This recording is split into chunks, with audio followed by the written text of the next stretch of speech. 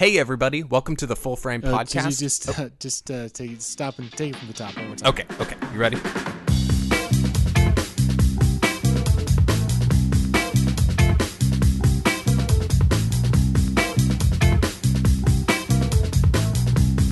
Hey guys, welcome to the Full Frame Podcast. This week I sat down with writer, producer, director Flavio Alves.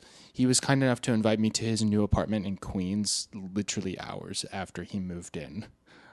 We just had a quick chat, but he's a really busy guy, just got back from a festival in Seattle, and is on his way to another to promote his new film, The Garden Left Behind, which, by the way, won the Audience Award at South by Southwest this year. It was a great conversation. He has a fascinating story, so here's my conversation with Flavio.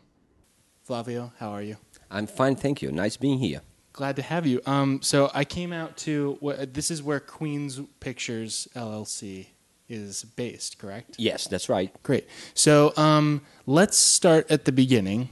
You're from Brazil, correct? Yes, I am. Okay. When did you come to the States?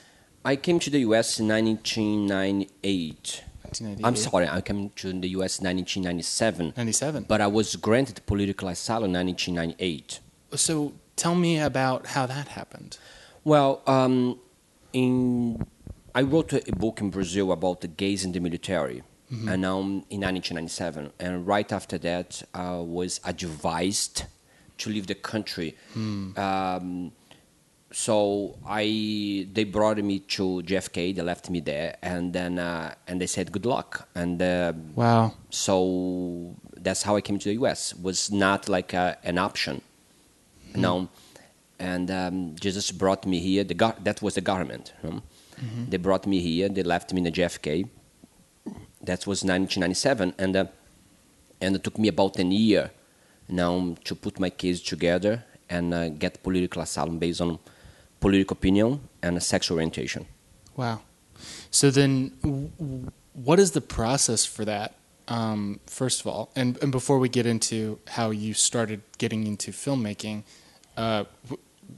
what was that like? What was it like to try and get your case together? It was all about testing the water, because at that point, very few people had granted political asylum based on sexual orientation. Wow. So for me, it was just trying to find out how it would work in my favor, because most people came to the U.S. As a refugee, seeking asylum based on political opinion or religion or nationality, Sexual orientation, persecution based on sexual orientation was something new that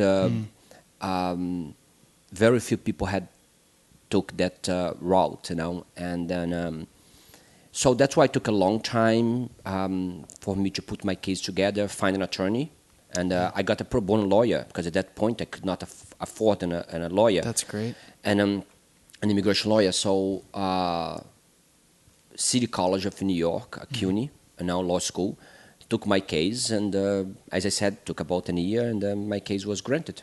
And do you know if your case has become precedent for other cases? No, we had other cases before my case, maybe 2 or 3 more. Okay. I know. I'm not sure how many now, but a very few, 2 or 3 now before me. Mm-hmm. And what's the situation there now in Brazil? Have things changed at all, or are they still discriminating against? It's very difficult to explain now, because in Brazil, although we have 3 million people attending the gay parade in Brazil, the problem with Brazil is that persecution usually takes place outside the legal framework. And so that means if something happens to you, you don't have the state on your side, although the law is supposed to protect you. So if you go to the police to report a case of abuse or persecution, of act of violence, you might face further persecution. So we don't go to the police like the police is not there to protect you as it is to protect citizens in the U.S. And you only go to the police and there is a case of murder or something, something really bad, Wow. and that's the problem, and but now the situation got a little worse because we just happened to have a president who happened to be a homophobe, and now Bolsonaro is known for being anti-gay, and that by having a president who thinks that way, it might give a blank check to people to commit acts of perpetrators to commit acts of violence against the LGBTQ community. Goodness. Well, what was your first after you got here? After you were granted asylum, what was your first step into being in the States? What did you do? Well, the first 3 or 4 years it was very difficult because okay, I had my papers, but I have the problem with the language, so I have to address that, going to school to learn the language was the first barrier I had because in the meantime that I want to learn the language, I still had to work, and I had to work long hours to be able to survive, to pay the bills, and then on the top of that, I still had to go to school and learn the language, So that took me about 3 years to be able to learn the language and be able to find a better jobs, and it took about 3 or 4 years. Then I got a scholarship from Columbia University, and that changed a lot because while I was at Columbia, I found a job at the library, the Columbia Library, So it was not paying well, but at least I was able to pay pay the basic bills, the basic expenses, and then when I finished school, I did internship with Anthony Weiner, the Congressman Anthony Weiner. Oh, okay. And after that, he hired me, and after that, I went to work for Hillary Clinton. So And what were you doing for them?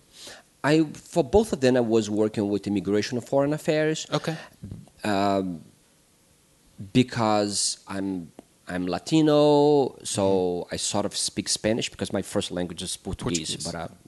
But if you speak Portuguese, you are Similar. Yeah, similar. You can get by, with Spanish, And then after, and I also work with LGBTQ issues in the office, doing their websites, and I did all kinds of work for them, That's and great. it was a great experience to work for both of them. And also my major was in political science at school, So Wow. Okay. yeah, and Did you choose that to then have a career in politics? it was my dream to actually run for political office in the U.S. And I was attracted to political science because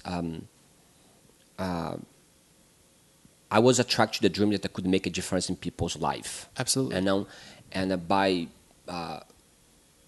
working and learning, what it means to be a politician, and it would eventually help me to get to the point that I would, I'll be running for political office, at the city council.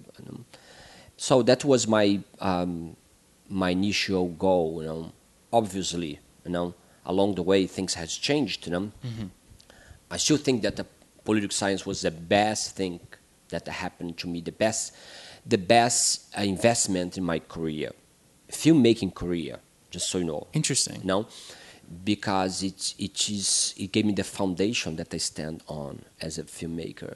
So it was I would have done that again. I think every filmmaker should have some knowledge in politics and how it works. They would be better filmmakers. Do you feel that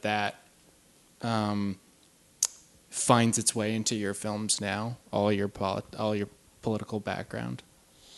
While I was in college, I was exploring different things, Mm-hmm. and I was just finding my way. I was even considering going to law school, which I, of course, once I took the first class, I decided that it was not for me. Sure. Um, so when I took my first class in film, um, I was amazed how much I liked it, and I identified with with it, and the environment and other students as well, and it was a great experience. But I also took an acting class, 2 acting classes, which, by the way, I got A+. Oh, really? So watch out. I am. I consider myself to be a good actor, and I liked it. I just don't see me doing it for a living, and but I think every director should at least take one class in acting to be able to speak the same language. It's Absolutely. to be able to have that intelligent conversation with your actor, and help them, and so that he or she can help you, as a return. So it was. It was an interesting. I loved it, and it was an interesting ride, and I'm glad that I took that class. It helped me so much in my filmmaking career. So did you take that class when you were at Columbia studying political Yes. science? You did? Yes, I and so did. did that eventually lead you to think, well, I would love to have a career in film? Yes, It did. definitely, because I found other people who also became filmmakers. Because now with equipment getting cheaper, now anyone can direct their own stories. Now I saw, and I see today, a bunch of actors who can't get gigs, as actors, like shooting short films and direct their own material and acting in their films, and so it's interesting, and filmmaking as we speak, the landscape's shifting as we speak, and it's incredible. It's a process, and for those who want to be in charge of their own narratives, or maybe not. Maybe you just have a story that you always want to see on a big screen, and you think that you're the right person to do it, and today you can do it. Totally. So you went to NYU, correct?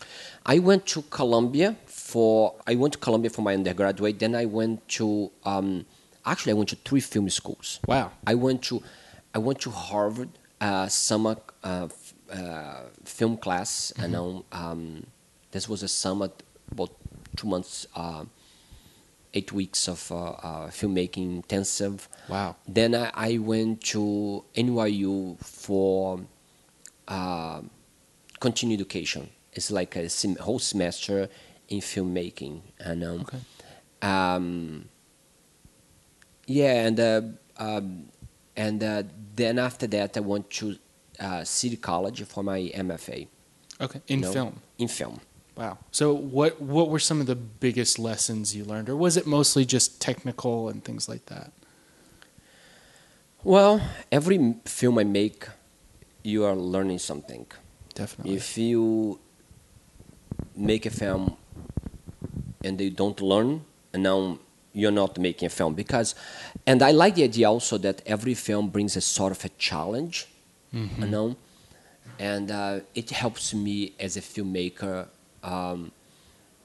so that I can become better. Now, by facing those challenges, and every challenge I face, it helps me to move forward with my career. And I don't do a film because it's easy,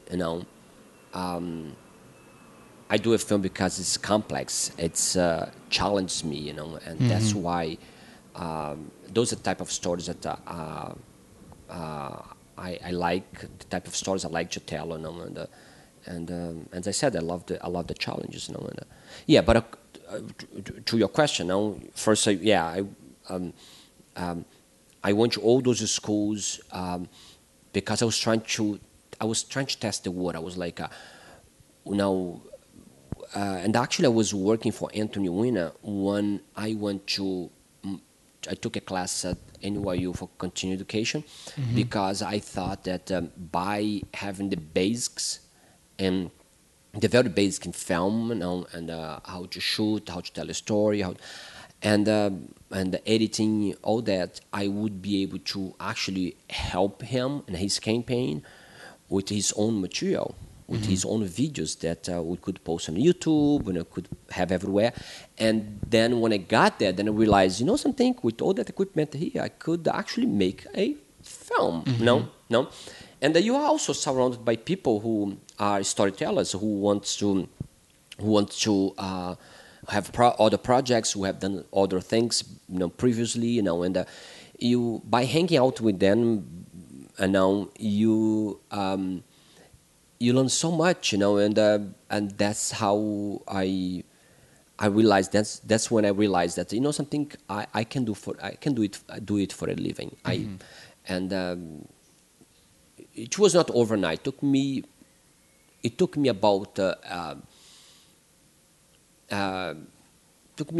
about a year to Manifest. manifest, and was not right away, As I said, it was just like I was trying to.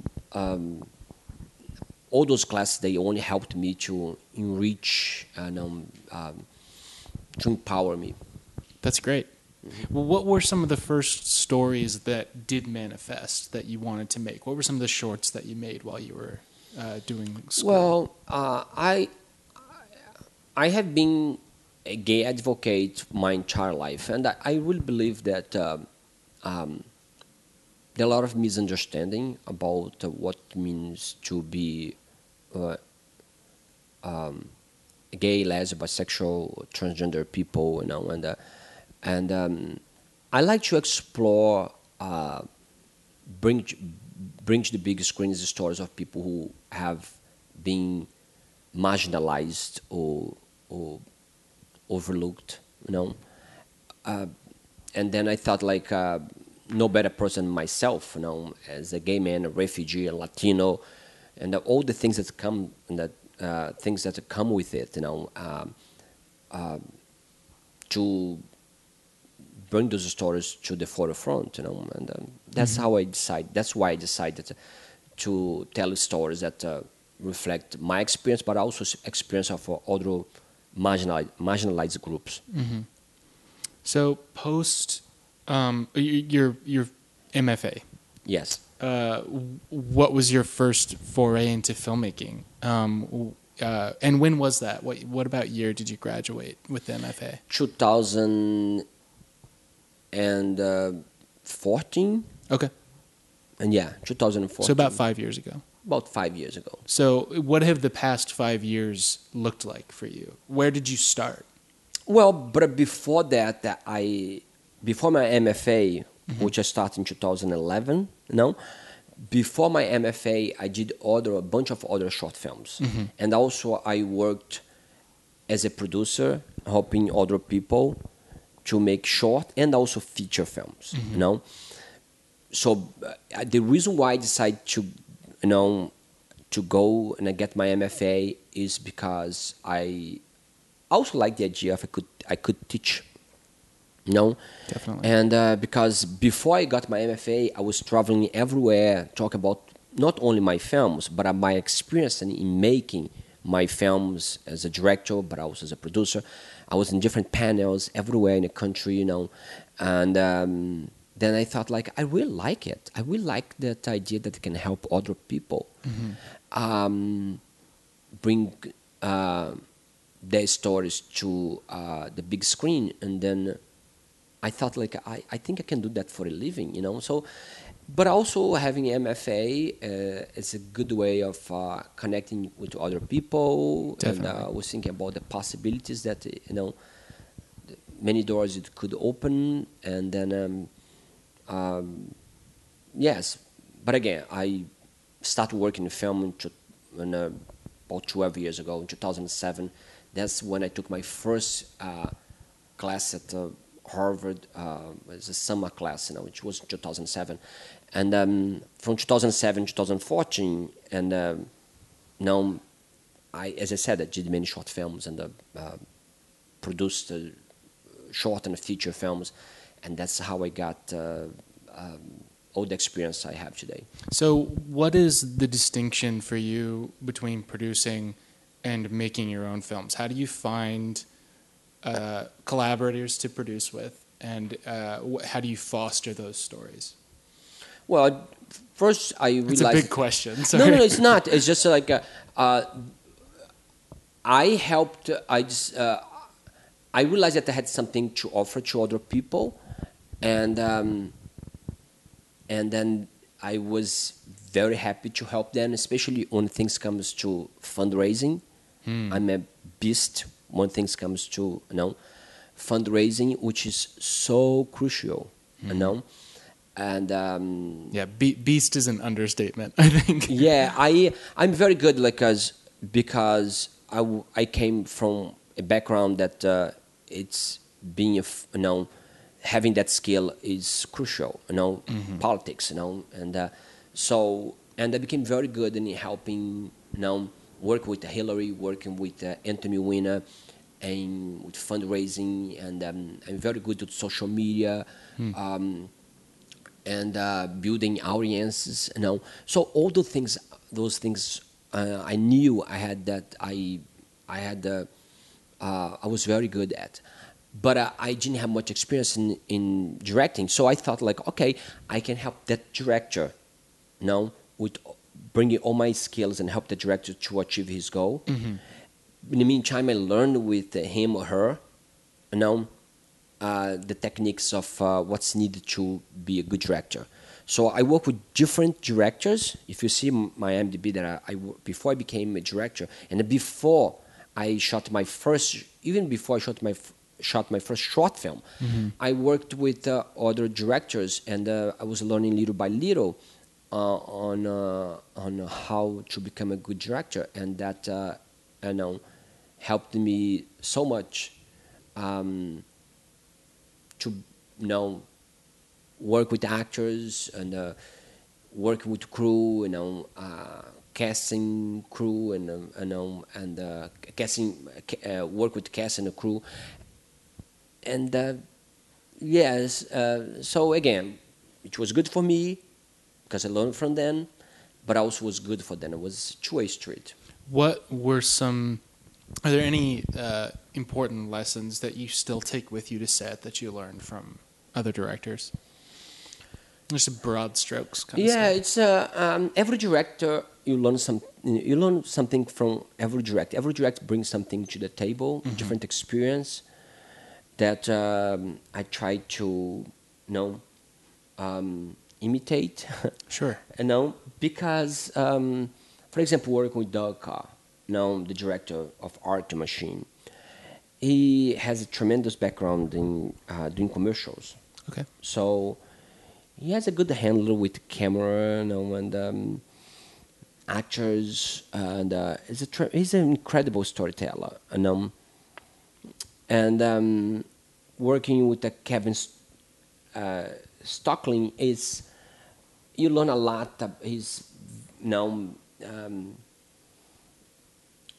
He is a master in preparation, So all those things are so important when you're making a film, and some of them bring discipline, on how to handle cast and crew, budget, how to get your film done on time, and everyone has different specific strategy to get it done, and I watch all those little things, and that's has been very helpful, in my career as a filmmaker. What do you think? What do you think you've imparted into directing yourself? What do you think your skills that you bring to the table most prominent are? Engaging audience and fundraising. Okay. I think this is, as I can't emphasize that enough. People don't understand the importance of that, and filmmakers make a mistake they sometimes think too much about the art. They forget that it's more business than art. It's show business. Sure, yeah. And yes, I want to have my actors in a frame. I want to make sure that cinematography looks good. The film looks good. But what brought me here, what made me a successful filmmaker, is the fact that I'm very good in selling my product. I'm very good in audience engagement. All my screens, especially in New York and LA, get packed. I have 240,000 followers on my social media pages. Wow. And that takes a long time.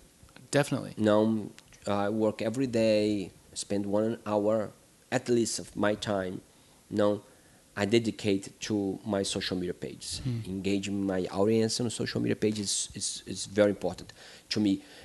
And that's why when I have screenings in New York, when I have screenings in LA, I'm always able to pack the room. And whatever I want to get, either I'm looking for a location or looking for people to donate money to my films, I go to my people. I go to social media pages, and that's how I find results.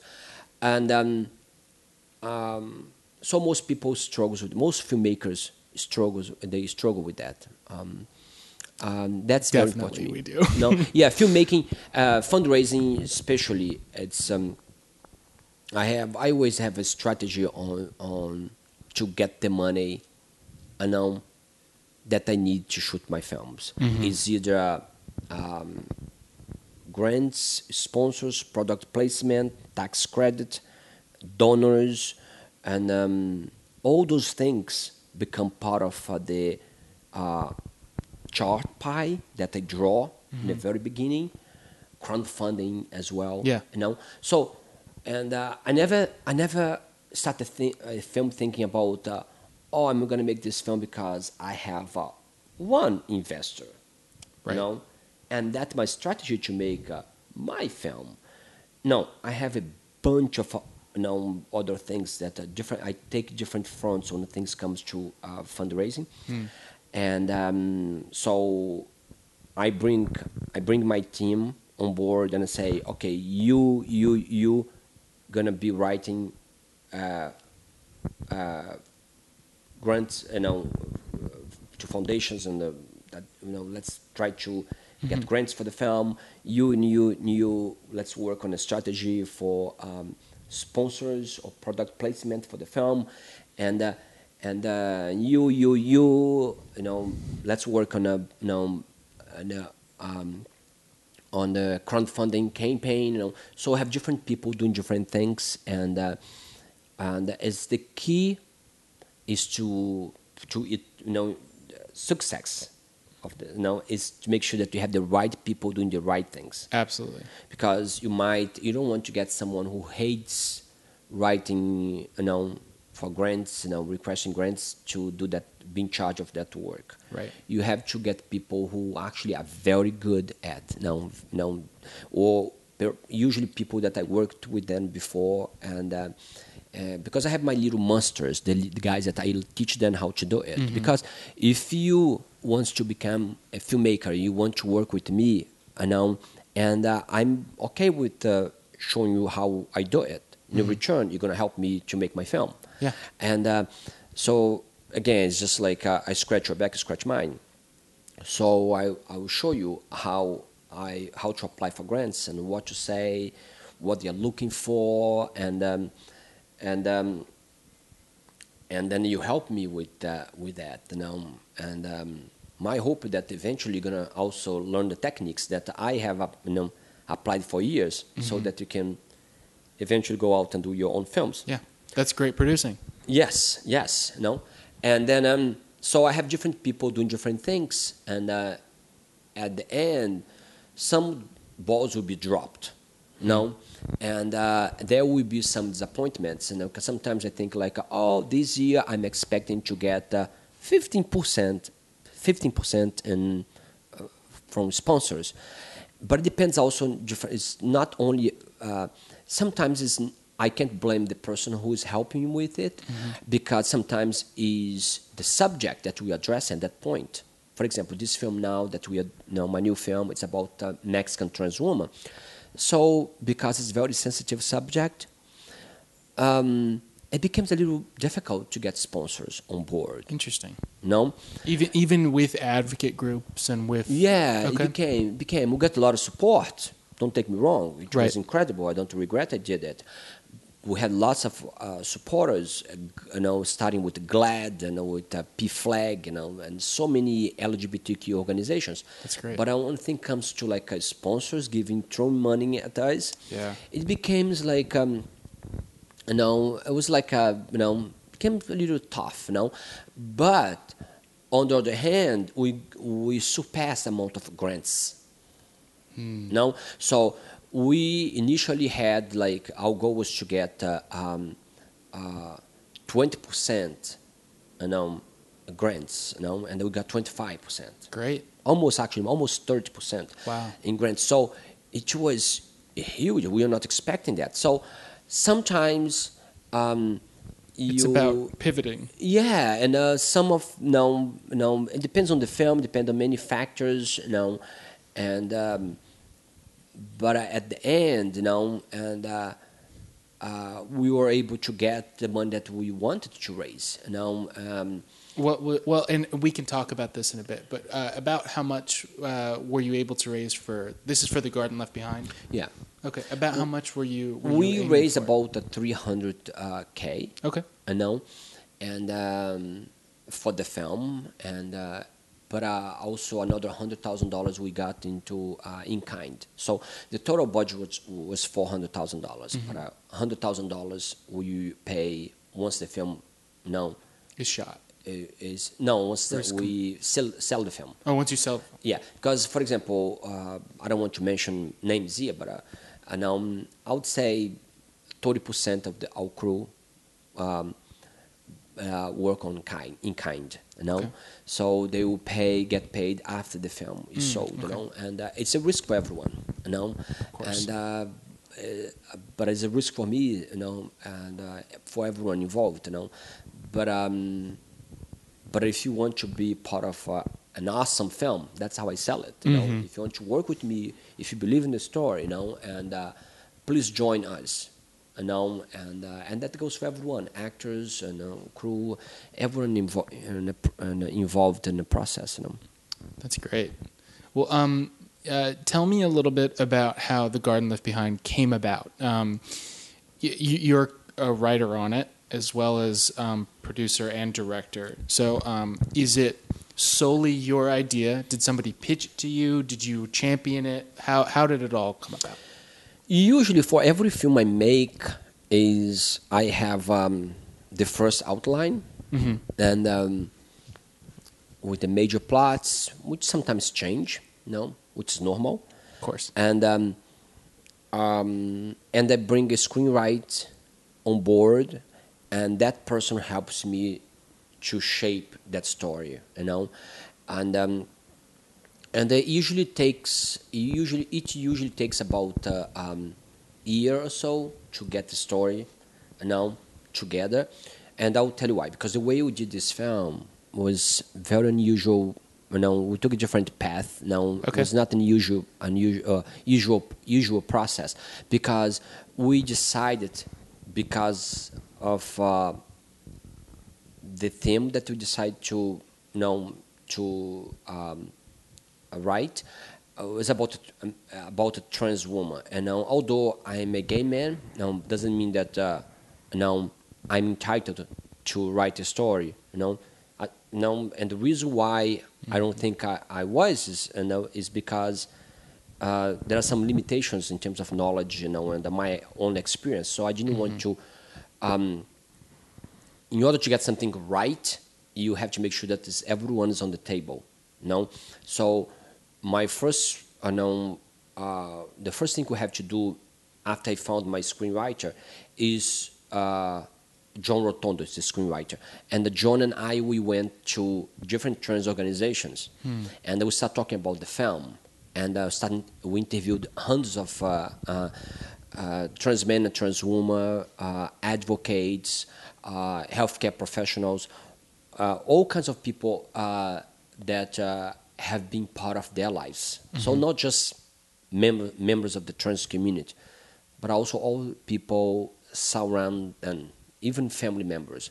So, and then we spent about 6 months doing it, and then we felt comfortable after that to, based on all those interviews, to start writing the script.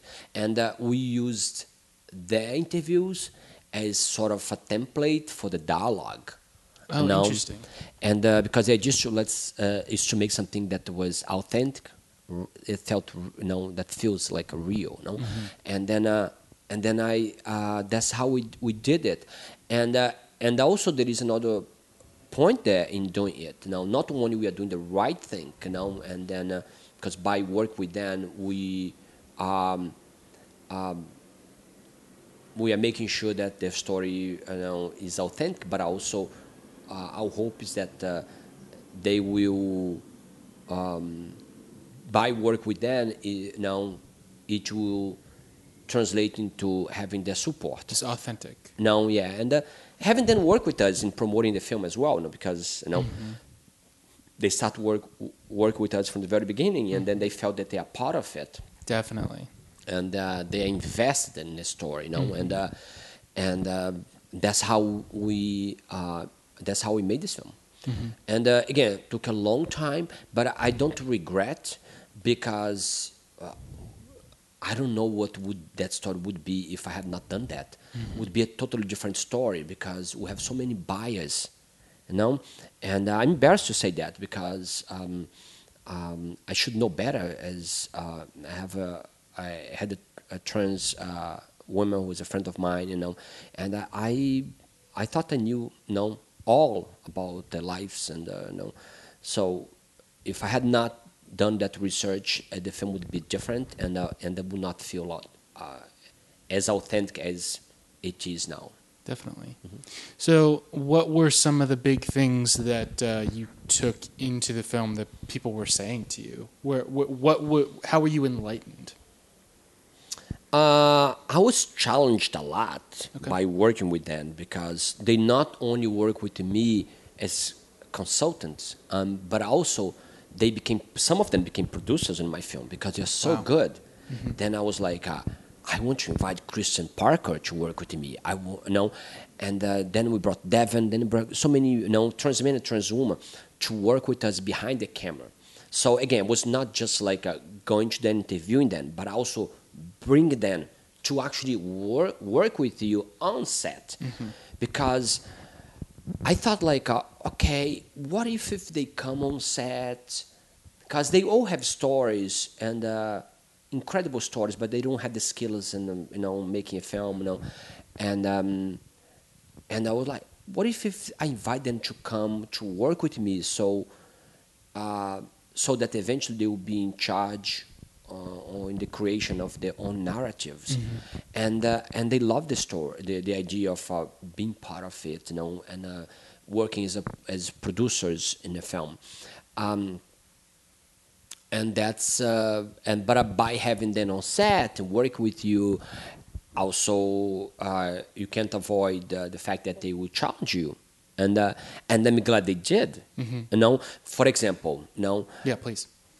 Flavio, I think all the trans roles should be played by real trans woman or trans man. Okay. For me, it was like, huh? What do you mean? What can I want to do it, but what can I find the actors? Yeah, Because it seems in my limited. mind, it was like, when I want to work with actors, I want to see a pool of actors I can choose from, and where can I find, for example, my main character, Tina, and she has to be young, she has to be beautiful, she has to be so many things that and she had to be in an initial stage of transitioning, because the story is about this woman who wants to become who wants to become a woman. She's becoming a woman, So she's transitioning, and she has to be. She could not be like. She could not have gone through the transition. You see my point? Well, and was she reluctant? Was she reluctant because maybe she didn't want to be in a film until after the transition? Was that like a sensitive, like timing thing for her? No. The challenge was to find someone who was in the early stage, so that physically they will appear so. Right. Because we had about 200 trans women and trans men who came for auditions, and which I thought would be impossible because I never because where can I find them? So that was my first challenge. But once we had to have someone who was not who had not gone through the full transition with the breasts and otherwise no one would believe in the story. Okay, again, the story is about the woman who is start the transition, So, and she had to be young. So many, had to be good actors, obviously, So we, Kristen and Devin, our producers, they went to different organizations, different, trans in LGBT organizations, and they invited everyone to come for an audition. So what I'm saying is that they are not professional actors, and some of them have never acted before, never appeared in front of a camera before. Okay, and those are the type of people that we had for our auditions, Was it important to you to find a good supporting cast who were a little bit more seasoned? Did that help you at all? Or what other ways did you help get them to become your actors? At that point, I was not looking for someone with experience. I was more like, okay, this film has to be authentic film. Life experience. Life experience. And because it's all about playing themselves also. Sure. It was like, okay, you're playing yourself, so it should not be, should not be hard, But the only thing is that when you have, if you work with professional actors, they have the skills and they know how to access emotions. When you work with actors, although they are playing themselves, and they might not have the trick, those little tricks that helps them to let's say now you have to cry, now you have to show you're upset or angry, and they might not have, or they might not display emotions the way that's believable. And that was a challenge. But the biggest challenge that we had while working on the script was that there are different voices in the trans community. And to make sure that the script reflect all those voices was a challenge for us, And yes, I think writing the script and working with trans actors and was perhaps, non-professional actors, and it could be also not necessarily trans, but if you are working with a human being who have never acted before, you don't know what to expect. It's just like a jump in the dark. Absolutely. And it has nothing to do with being trans or gay. It's just like it's a human. It has to do with being human. Is you either have that skill or not. Because sometimes, you're gonna, when you see the film, The Garden Left Behind, you're gonna see that the acting is amazing, it's incredible, and the same way I feel that when I see Roma, and the acting is incredible, and that actress in Roma, in the film Roma, and she acted for the first time, but there are people out there, and who it's natural to them, for them to act, and they can do that so easily, and they're not professionals. The same way that there are actors out there who have been doing it for a long time, they are really bad actors. So yeah, and yeah, you either whether have it or not, and what were some of the things and tools you used in your arsenal to. Was there a particular day on set that was really challenging that you can tell us about, that you were able to draw something out of your actors? I think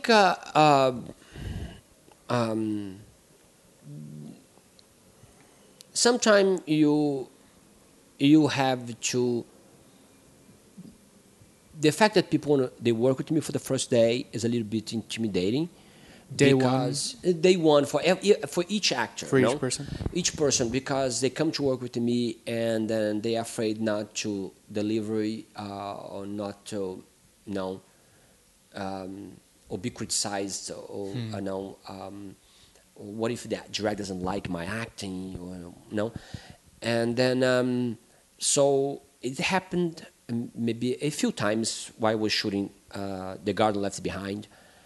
And so it's all about bringing them to the side and have a conversation, walking with them for 5 minutes, and it was a good way to make them more comfortable, as opposed to bringing them, throw them on the set, okay, camera is rolling, and read your lines, and now action, and they might not, that might be too intimidating for them. But if you do have that conversation with them, some of them I had to do it for a few minutes and take a walk, and then makes them more comfortable with the entire process. And with you? And with me, yeah. And because I think they are too worried about not everyone. Some of them was so natural. No? For some of them, they were very concerned about this is their first opportunity. They can change their lives. And they are afraid that they might not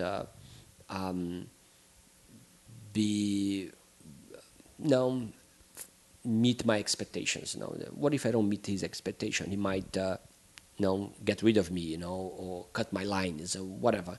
So it's. But it's about making sure they know you're in it together. Yeah, it's if you feel then they feel comfortable with you, work with you, that you make this awesome thing together, and they are that's it. They became more comfortable. But also we talked a lot on why we are doing the auditions, and that helped too. Absolutely. And I think auditions can be intimidating anyways, but if you can have a conversation. Yeah, if you have a conversation, and before that we met a couple of times. Each one of them I met a couple of, and sometimes in group, to also make sure that they're not only comfortable with me, but are comfortable with other cast members. And, so it was, again, I always call it a process. Definitely. It doesn't happen like instantaneously. It's little by little. And so I'm so happy when I see the film, and people have no idea what we had to go through to shoot a film like that. Not only in terms of getting the story together, or getting the money together, or getting our cast and crew. All those things have like a domino. In order for something like that, to happen, all those dominoes have to fall properly into place, and sometimes unexpected things happen, but the dominoes still have to fall into place, so that a film like that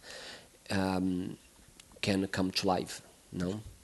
What were some I have two questions. What were some obstacles that did come up that you had to then maneuver, and then were there any? Having authentic and trans actors on set, was there any way that they helped shape the story that then you had to go and change and kind of redirect a little bit? Oh yeah, because sometimes, but this happens to every film when you're on set, and then one thing is the script but once you read those lines on set, it might not sound the way you thought it would sound, and then you have to make quick adjustments. But also sometimes out of nowhere,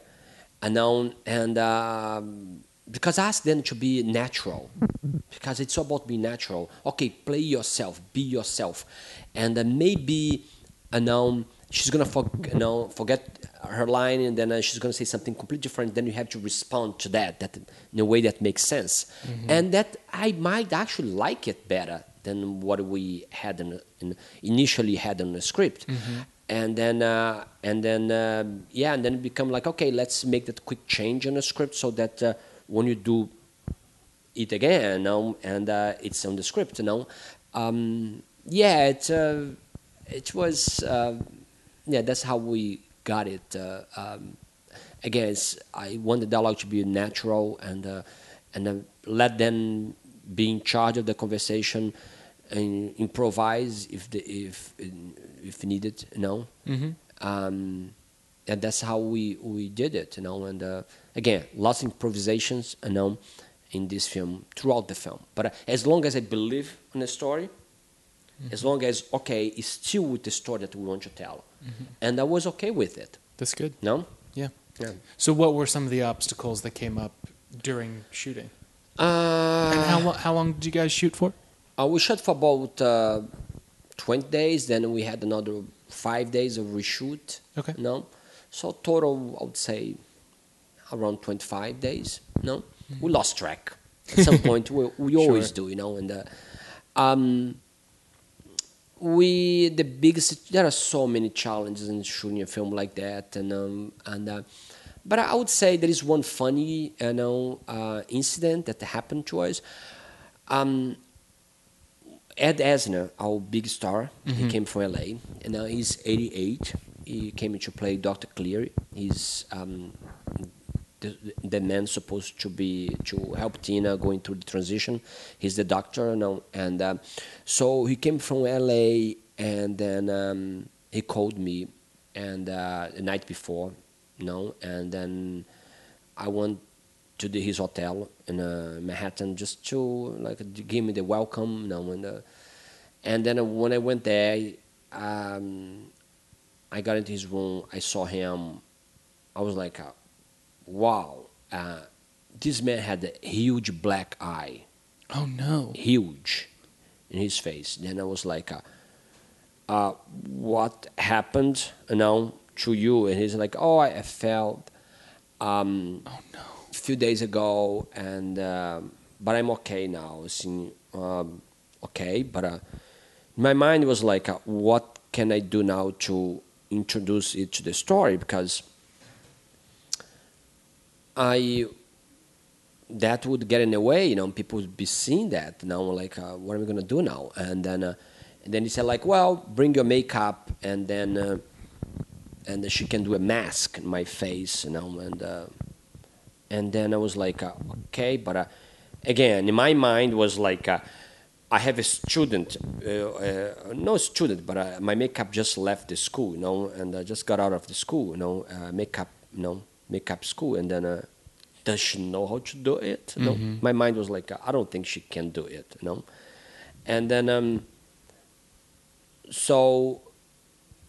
then he came the next day, and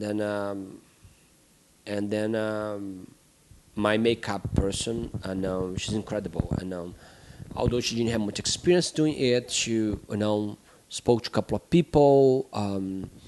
She was able to create that mask in his face, and then no one can notice it.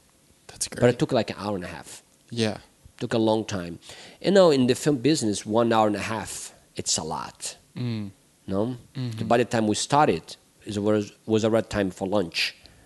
Wow. And that screwed a little bit our schedule. But we got it done, and it looks beautiful, and no one can notice it in the film. Unless if I tell you. They're going to be looking Now like we know. a, I know. No, yes. So when filming was done, how long did it take for an edit to come together, and what were some of the unique challenges that you faced? Well, once the film was shot, it was done, and then we had to go back to the fundraising and get more money because all the money was gone. With the production, so we didn't have money to finish post-production. Then I think that's a common thing that happens. That's always the case with most independent films. and the money was gone. And then, but on the other hand, when I looked at the footage, I was like, guys, we have something here. This film looks incredible. This is gonna be awesome, and it helped us to go to investors and get the money that we needed, and also grants as well. That's great. Then we got a huge blessing from Jerome Foundation, who gave us a big money. That I was like, that's what we need. That money is gonna allow us to finish post production. That's great. And I got this film to the finishing line, but it took about 2 years to finish it. Wow. Because fundraising, especially when you apply for grants, doesn't come quickly. No, definitely and not. it takes a long time.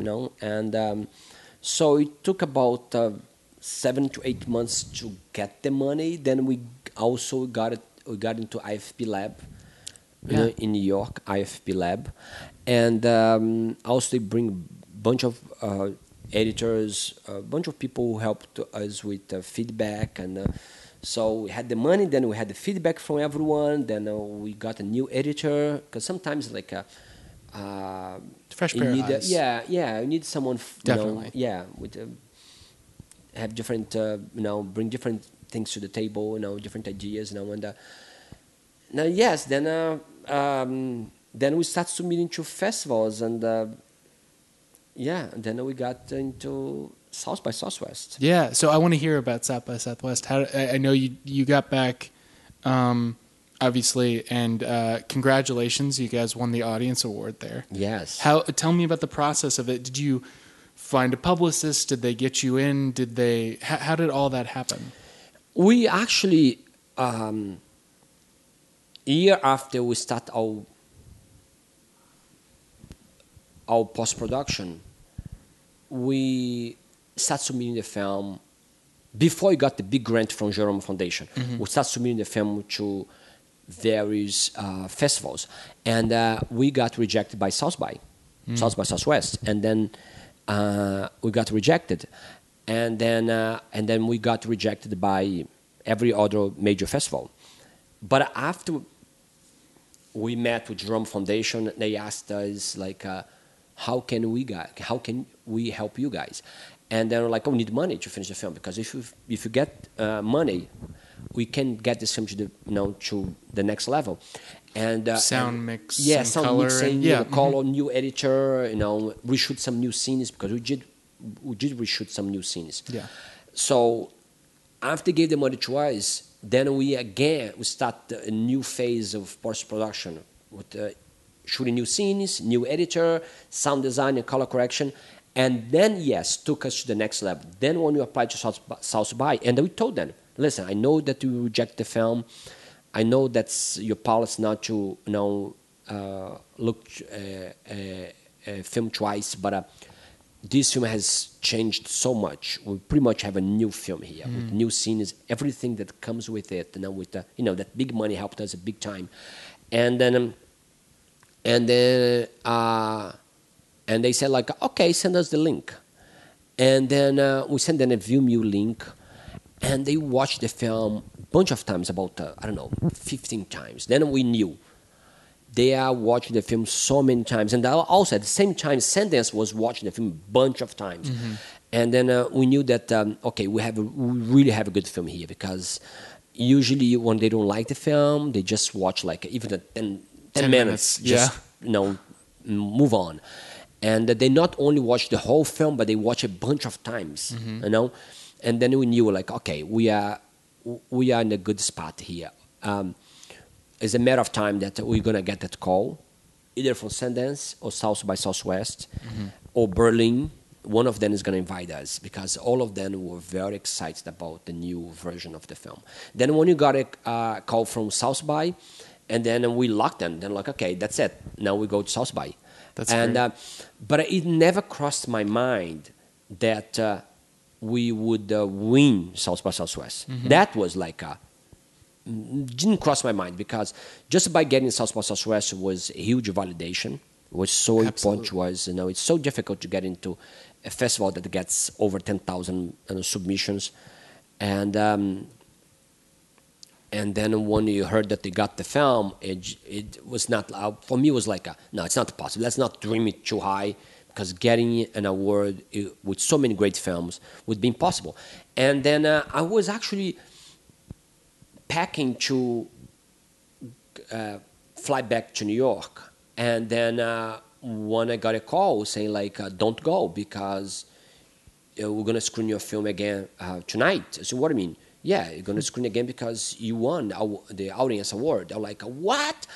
And that was everyone that was, my producers, Roy Wall and John Flynn, and my screenwriter, John Rotondo. Everyone was like screaming so loud. Everyone was I cannot describe how happy we were at that day, because we know what it means to us, and what it would, much it would help the film and the cause, yeah, it was a good day.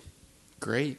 So what's next? What now that the film has premiered, now that it won this award, is it continuing its festival run? And where can we look to see it? Well, the film is still traveling everywhere. And our hope is that this film will be playing over 150 film festivals, because that's what we do. We are very good in submitting and playing at festivals. We submit to almost every festival on the planet. And we hope the film would be playing at as many festivals as possible, because It's all about taking our message to different communities, to every corner, every living room in this country, all over the world. I think everyone should see this film. So our first goal is, again, to submit to as many festivals as possible, but also to find a home for the film, find a distributor for the film, and which might change a little bit the plans, because they might say, I don't want this film to be playing at any other festival. It should go straight to VOD, right. Netflix or iTunes or Amazon, and then we won't be able to do it anymore at that point on. But right now we're still submitting to festivals, and I just came back from Seattle. We screened the film at the Translations Film Festival. Now I go to Bentonville in Arkansas tomorrow. Wow. And so you have no time to move into your home. No, yes, that's true. And so every weekend I will be in different town for the next 3 or 4 months. But I love that experience. I love the experience of not only showing the film at prestigious film festivals like South by or Cleveland, but also going to festivals, small town film festivals. I love going to festivals that, although they don't have the traditional or they're not prestigious film festival, but they bring the community that comes to watch the films are so incredible, and they feel real to me. They're not filmmakers or anything. So your film is being seen by the average audience. That at the end of the day, that's the audience that I'm targeting. That's the audience I want to change. Because the film is all about changing hearts and minds. So if the film goes, for example, Fargo Film Festival, it's a great place.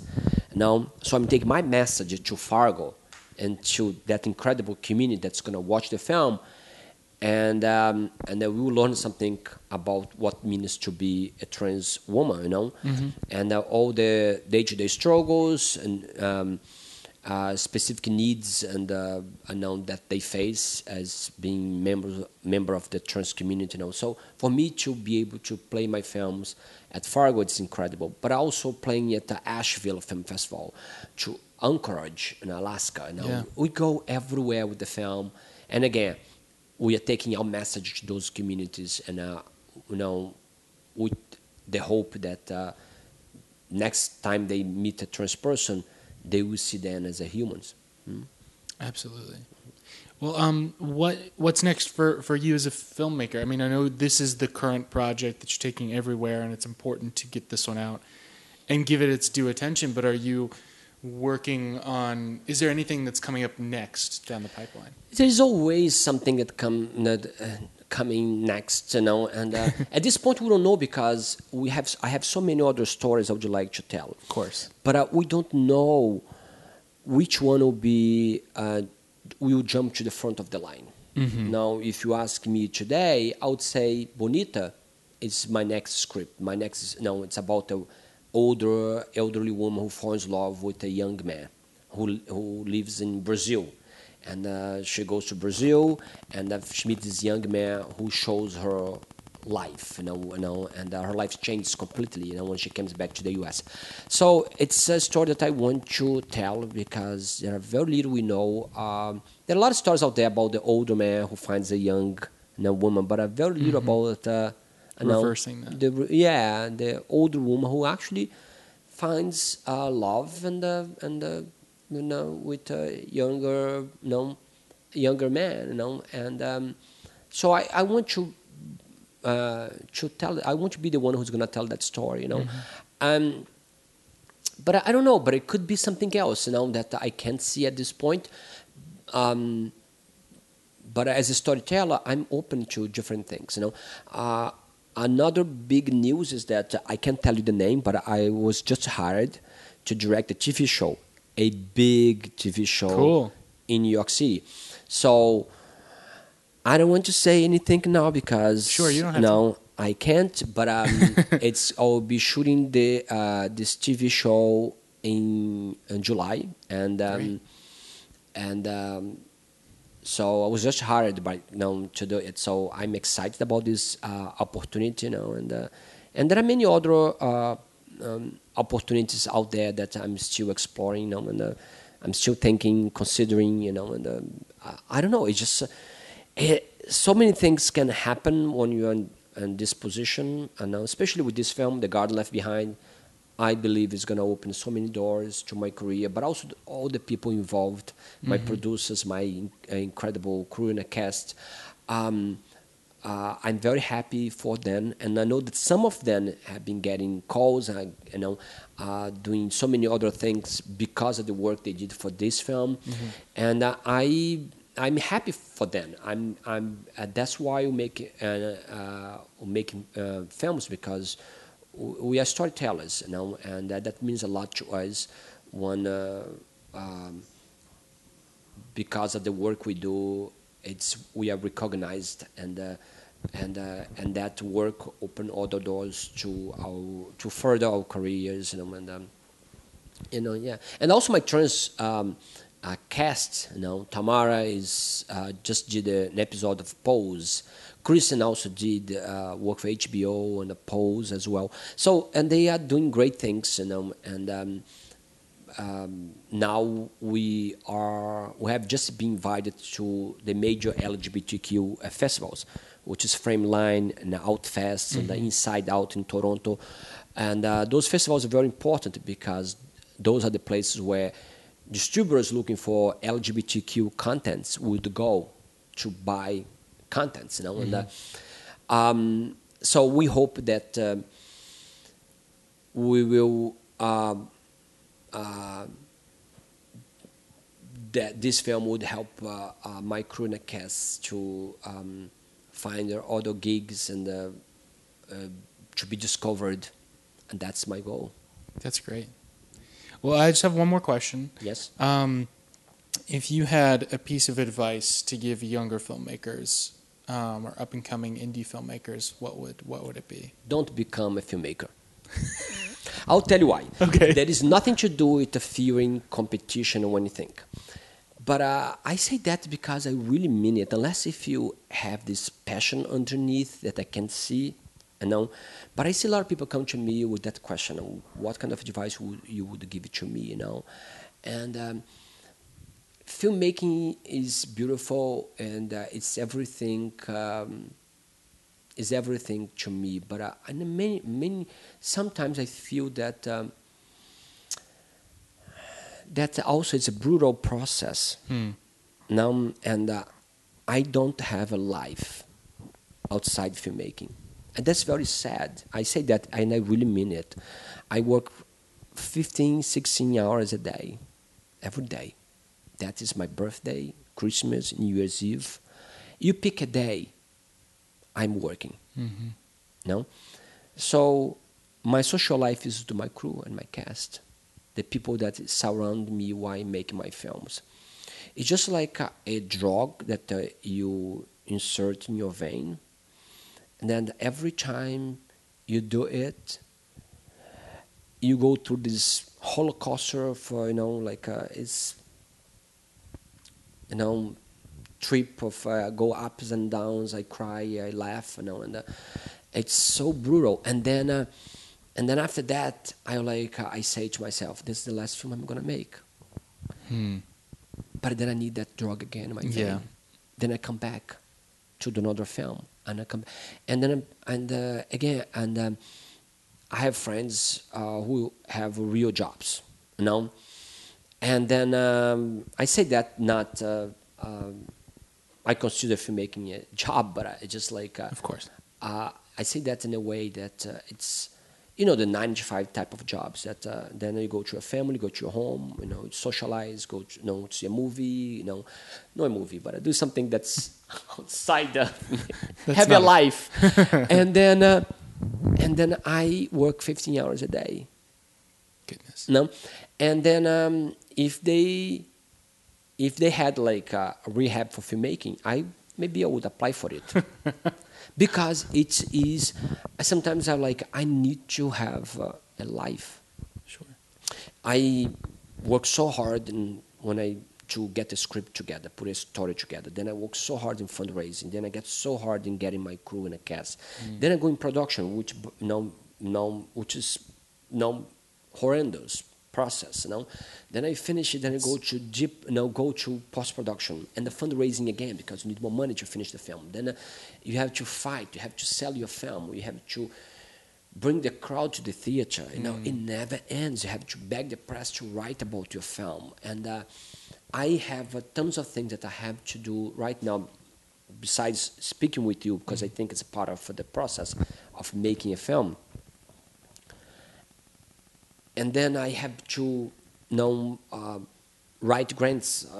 Today I have production meeting tonight. And then I have to do the behind the scenes for tomorrow, as I mentioned to you before.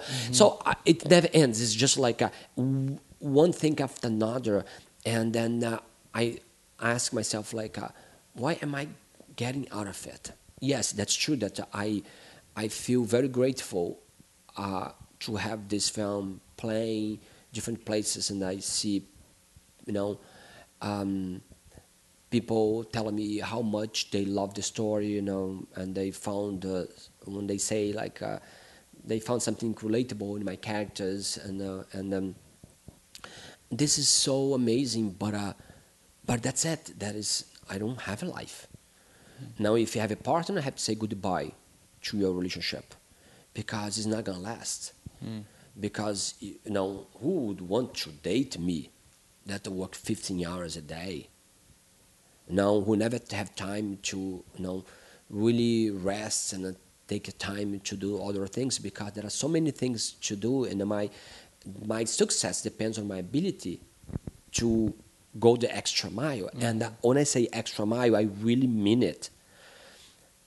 So I don't know if I think that is good advice. If you're not willing to... If you're not willing to go through it, don't start it. Because I went to 3 film schools, as I mentioned to you. Nobody is actually...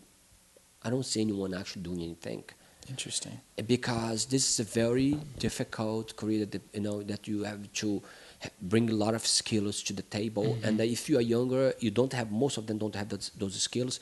And I'm grateful. The only reason why I've survived in this business is because I came much older, which brought a lot of other experiences on board, especially fundraising. That helped me a lot. But I still have to work the long hours. Absolutely. I still have to every day. You have to put the work in. And I have as I mentioned before, 240,000 followers on all my social media pages, and then I have to every day have to put 1 hour, to respond some of those messages, connecting with them, accept friendships, and networking with them, and then I don't know if anyone who wants to have a normal life would do it. No, unless again, if you are addicted to that, just like drugs, that you need that in your vein, that the only thing that actually help you to move forward with your life is just by doing more and more and more. And if the day had 50 hours, I would probably put another 40 hours in a day. You know what I mean? And basically, once I finish my day, it's the time to go to bed, and then with tons of things that I already know I have to do the next day, and the next day, and the next day. And again, there is no Sunday or holiday, anything. Right. Every day is a day that I know I have to work. Now that's my advice. Like, if it's just not your passion, if it's not something that you are dying to do, and if that's not I was talking to a friend of mine yesterday, and he said, I was told that the word passion used to mean suffering, which is interesting when you think about it, because it has a different connotation now, but I can still read into that a little bit. Like, we do kind of have to suffer a little bit for this. I suffer a lot by making a film like that, and when you have to raise $400,000 to make a film, that you come from zero, and you have to do all the things that you have to do to make sure that that money will be in a bank at the time you shoot your film. And but I'm happy with everything.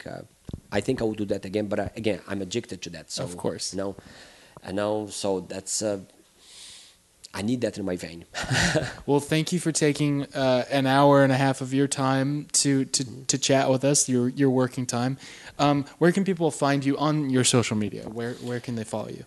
They can go to my Facebook page, Flavio Alves. You can type Flavio Alves and become my friends on Facebook. But also you can go online, flavioalves.com, and you can learn about my films. And you can also go to the page for the film, thegardenleftbehind.com, and so you can see where the film is going to play, where the film is going to play next, and the next near to you, and come on and watch the film. Perfect. Thank you, Flavio. Appreciate it. Thanks so much for the opportunity. Thank you.